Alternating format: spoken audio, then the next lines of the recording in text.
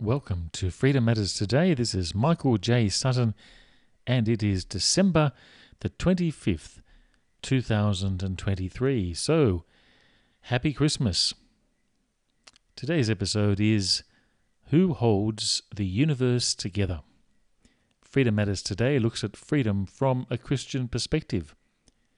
We look at freedom from fascism and tyranny, freedom from fear and despair, freedom from guilt and shame, freedom from sin and death, freedom from past and prejudice, and freedom from war and conflict. This series is a series about the identity of Jesus, or rather God's pronouns. Freedom Matters Today looks at freedom, because freedom comes from God, and Jesus brought freedom to us. The Bible says that if the Son shall set you free, then you shall be free indeed. You shall be truly free, for the message of God is that of freedom. So what is freedom from past and prejudice? Well, freedom from the past are things that define us and bind us, which prevent us from knowing God and ourselves. For Jesus, the past both defined and bound him in life and death. Freedom from prejudice is the way we see ourselves and others based on the things that divide us. For Jesus, prejudice was a stumbling block for those close to him, but it was all nonsense to those who were not. It is Jesus, the Son of God, the message of God, who enables us to see our past and confront our prejudice, so we might live in complete freedom. This series examines a few verses in the remarkable letter to the Hebrews, several verses which speak about the identity of Jesus.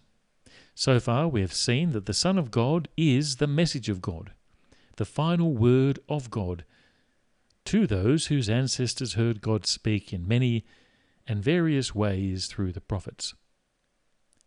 We have also discovered that this Son, Jesus of Nazareth, is both the heir to all things and the one through whom God created the world.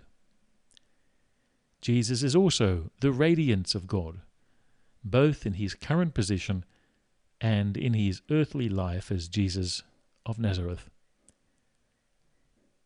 Jesus, in other words, existed before he was. The Son was before he came into being on earth.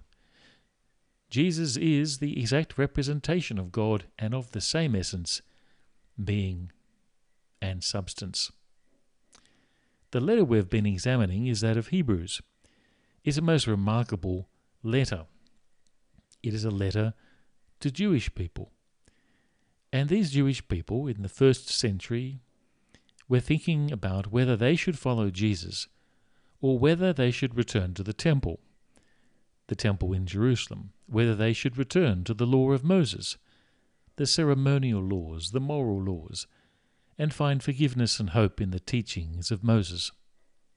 This was the question facing many Jewish people in the first century. The author of the letter to the Hebrews challenges them, exhorts them, and teaches them that the path forward for all people, whether Jewish people or non-Jewish people, is to follow Jesus. It is not to go back to the temple or the 10 Commandments or the ceremonial laws and seek forgiveness through the temple, through the sacrificial system, because the sacrifice was made. The atonement was made by the sacrificial death of Jesus on the cross. The author to the letter of the Hebrews is unequivocal in his thinking and argument that there is only one way for the Jewish followers of Jesus to live, and that is to elevate their understanding of the identity of Jesus. And it is the same for us today. We need to elevate in our minds and in our hearts the identity of Jesus. We need to strip away our cultural misunderstandings. We need to take down our false assumptions, and we need to rid ourselves of our incorrect expectations of Jesus. And we need to see him clearly. We need to see his identity, who he is. We need to elevate our understanding of the identity of Jesus. So many people on this Christmas day, as they sing the songs, as they go to church or they gather with their families, have absolutely no idea who God is. And they have absolutely no idea who Jesus is. They might sit in church every week their entire lives and may never meet Jesus Christ. They may sit in the church every week for their entire lives and never know God. And in many places, their Bible remains closed. It is not, as is falsely claimed today by many American Christians, that the Jews are God's chosen people, and the Jews have Moses and are accepted by God, and Christians have Jesus and are accepted by God. This is the consequence of this bizarre way of thinking. The idiocy of it all is that the Jewish people have never ceased to be a nation. And the assumption behind this bizarre version of Christian theology is that suddenly, after the war, the State of Israel was formed, starting the process of the final steps towards the last days. And Christians, therefore, many of them in America, are unwilling to engage with the nightmare of Gaza, of the continuing struggle of Palestinian people and Arab people within that deeply troubled and problematic region, simply because of some twisted versions of the New Testament that they have concocted, some strange formula of verses and ideas they've squashed together. And so for some reason, they are unwilling to do what Jesus would do. They are reluctant to embrace a life that Jesus would embrace, and they are adamant that they must remain silent in the face of such terrible criminality. Jesus came to help the poor, the vulnerable and the weak, the fatherless and the widow. Jesus came to stand for justice, for righteousness and goodness. And Jesus was respected because he was a man for everyone. He came for everyone. And Jesus was a man who had no favourites. He was friends to all, to Samaritans, to Jews, to Romans, to Greeks. He was one who embraced all and loved all. And he was the one who said, "Love your enemies, do good to those who persecute you, bless and do not curse." He is the one who said, "Blessed are the peacemakers, for they shall be called children of God." And yet Christians today, many of them, are warmongers. How can you war and fight against those made in the image of God? How can you justify war, such as the war that is unfolding and has been unfolding in the Middle East for weeks? Terrible things were done, but the ends do not justify the means. It is God who takes revenge. "I will repay," says the Lord, not us. If we go down the path of revenge, we are no better than they who commit murder and crimes. That's why we have the law and the courts, to hold those guilty accountable, but also to save ourselves, because if we seek revenge, we are no better than they who have committed the crimes. The law is there because God has instituted it for the execution of righteousness. But war is never the answer. Conflict is never the answer. Jesus said, "Love your enemies and do good to those who persecute you." And St. Paul said that we do not wrestle against flesh and blood, but against principalities and powers and the dark forces of evil in this world. In other words, our struggle is ultimately against ourselves, and our struggles against Diabolos, the devil, who seeks to wreak havoc in the world and destroy those who have faith. But our struggle is not against others made in the image of God. The idiocy of all of this strange way of thinking that is so popular in American Christianity is that the Jewish people somehow became a nation after the war, and this jumpstarts the last days. But the Jewish people, like many other peoples, ancient peoples, have never ceased to be a nation. Even when they were cast out of the promised land, even when they went into exile, even when they were cast out under Claudius, even when they were cast out in the Middle Ages and wandered around the world, they never ceased to be a nation. Because the word nation in Greek is not a nation state, but ethnos, which is where we get our word ethnicity. The Jewish people have been all around the world for 2,000 years at least. Even before the time of Jesus, there was a Jewish diaspora around the world. Paul was living in Damascus, not in Jerusalem. There were Jews in all the major capitals of the world, even before the time of Christ. But they maintained their identity, their faith, and their culture. It was intact and preserved. The creation of the state of Israel is not the beginning of the nation of Israel, for they always were a nation, even during their many exiles from the land of Palestine. The author of the letter to the Hebrews would say to these American Christians who are using their strange theology to justify their silence regarding the intentional genocide of the people of Gaza. They are doing the opposite of what Jesus would do. They are doing the opposite of what God does, which is to stand for justice and for mercy. The author of the letter to the Hebrews would say to these American Christians, my friends, you do not understand the person, the identity, the words, and the actions of Jesus. He wrote, in the past, God spoke to our ancestors through the prophets at many times and in various ways. But in these last days he has spoken to us by his Son, whom he appointed heir of all things, and through whom he also made the universe. The Son is the radiance of the glory of God and the exact representation of his being, sustaining all things by his powerful word. After he provided purification for sin, he sat down at the right hand of the Majesty in heaven. To date, we have said some remarkable things about the identity of Jesus. These clues as to his identity throw us, challenge us, and perplex us, because we exist on the margins of this thinking.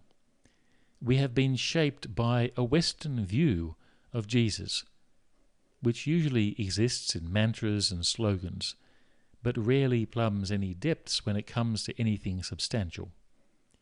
This is in keeping with the spirit of our age. We live in a superficial world. We live in a world that skims the surface like a rock as you cast it across the waters. We live in a world paper thin, papering over reality, papering over the substance. We prattle off our slogans as if we expect others to understand them. But we have little understanding ourselves, and yet we want others to imbibe them, accept them, and believe them when we do not believe them ourselves. This is the problem of faith today in Australia, in America, Canada, Europe, New Zealand, and other places.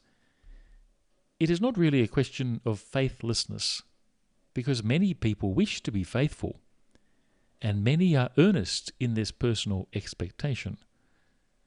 But what they lack in understanding, they make up for in zealotry, which sadly means that even fewer people will ever understand. Most people who go to church on Sunday have no idea who God is, have not the slightest idea who Jesus is, and have so misunderstood the Spirit that it is an embarrassment. For most, they have their agenda, which is to meet their friends, to be reminded of their simple beliefs, and to turn off their brain, absolve themselves of their responsibility, and listen to someone else who has probably, though not always, pinched his sermon from the internet. Most pastors, ministers and priests are far too busy to write their own material and often use the net to get their inspiration and the writings of others for their insight. But the text of the Bible stands uncomfortably resilient against our priorities. In other words, what we want to talk about is not what God wants to talk about. What drives us is not what drives God. What presses us forward is not what presses the Spirit to convict us. This profound chasm sits between us every day, and we read, if we do read, the Bible with one eye on the clock, one eye on the newspaper or the headlines, and only ever so slightly engage in what God is saying in His Word. We are distracted. Christian bookstores are full of books that express the former, and so few express the latter. Christians have their top 3 priorities, and books are written to satisfy these needs, or what they perceive are their needs. But they are not their needs, and so few books today, podcasts, blogs and sermons, take into account the mind of God, or at least the mind of the writer of one of the many books in the Bible which we have inherited. I'm not talking about application. A good minister could apply the text to all the categories of people present on any given day. That's not the issue. What the issue is that of superficiality. The Bible for us is a book we rarely open, and when we open it, we just skim the surface. We're not interested in listening because we want to see the latest TV show. We're not interested in listening because we need to do so many things in our day. We're not interested in reading because we have other priorities we regard as more important. The things of God are pushed further and further away from our hearts and our minds. For example, when we stop praying, when we stop reading, when we stop talking to others about God, and then other things take their place. So many gods competing with the God of the Bible. When we read that the Son sustains all things by His powerful word, we read it as if it is simply a jumble of words we need to get through so we can sing the song, or listen to the sermon, or go to the bathroom. This is how we approach the Bible. These are not simple words. They're not easy words, and they're not uncontroversial words. These words will get you killed in many places around the world. These words will end friendships with many whom you know. These words will challenge your very faith so that you question all that you know. Who holds the universe together? Who holds the world together? Is it money? Is it power? Is it strength? Is it the United States? Is it Russia? Is it England? Is it Australia? If you're on the right of politics, well, it's the World Economic Forum and their grand conspiracies, or the Masons, or another group. And on the left, it's capitalism and the inherent dialectic within, the contest between the classes. Both groups have expunged God from their history, their theology, and their solutions. For them, it may be God, but it is certainly not Jesus. Jesus may be the Saviour, but few hold to His divinity these days, and sadly many Christians jump for joy when one or more Canadian or American person expresses even the slightest belief in God.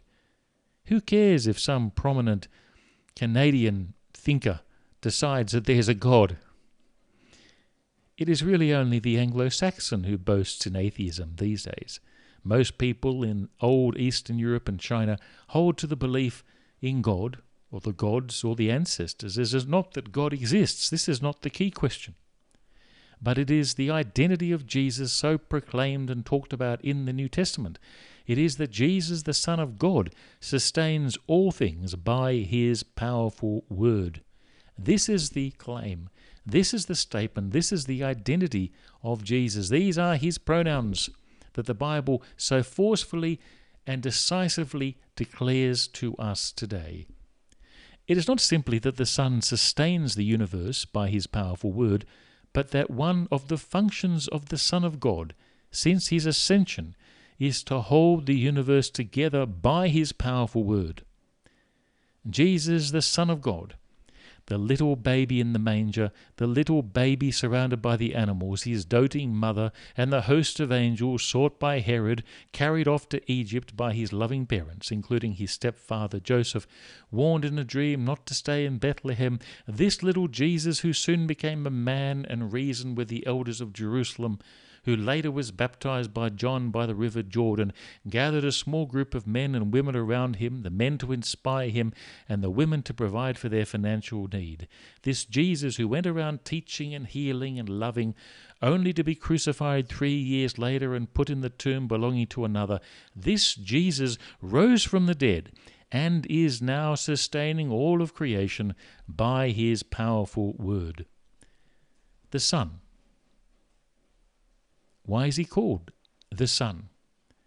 I believe it has to do with obedience and submission. The Word became flesh and dwelt among us, says John. But it wasn't simply dwelling among us.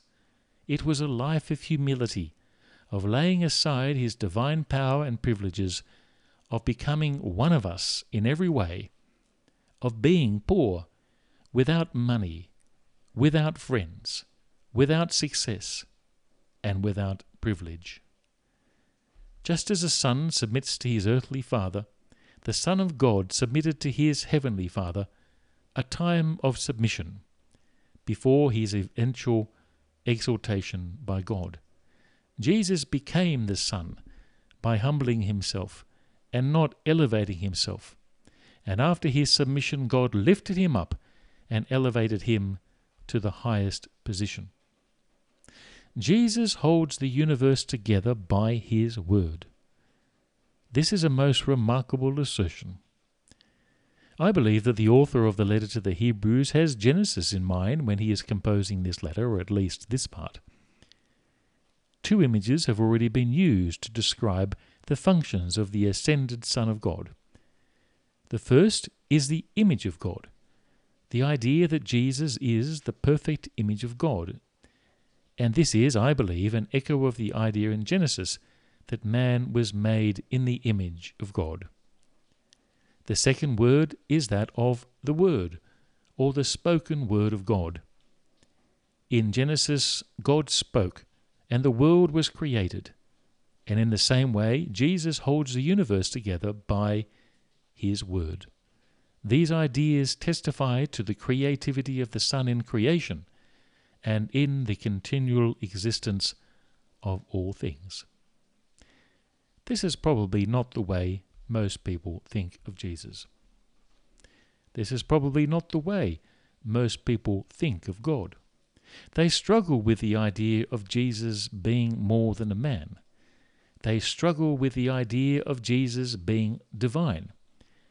And they struggle with the idea of Jesus with so much power. Many of them crave power. Many people in this world crave control over others.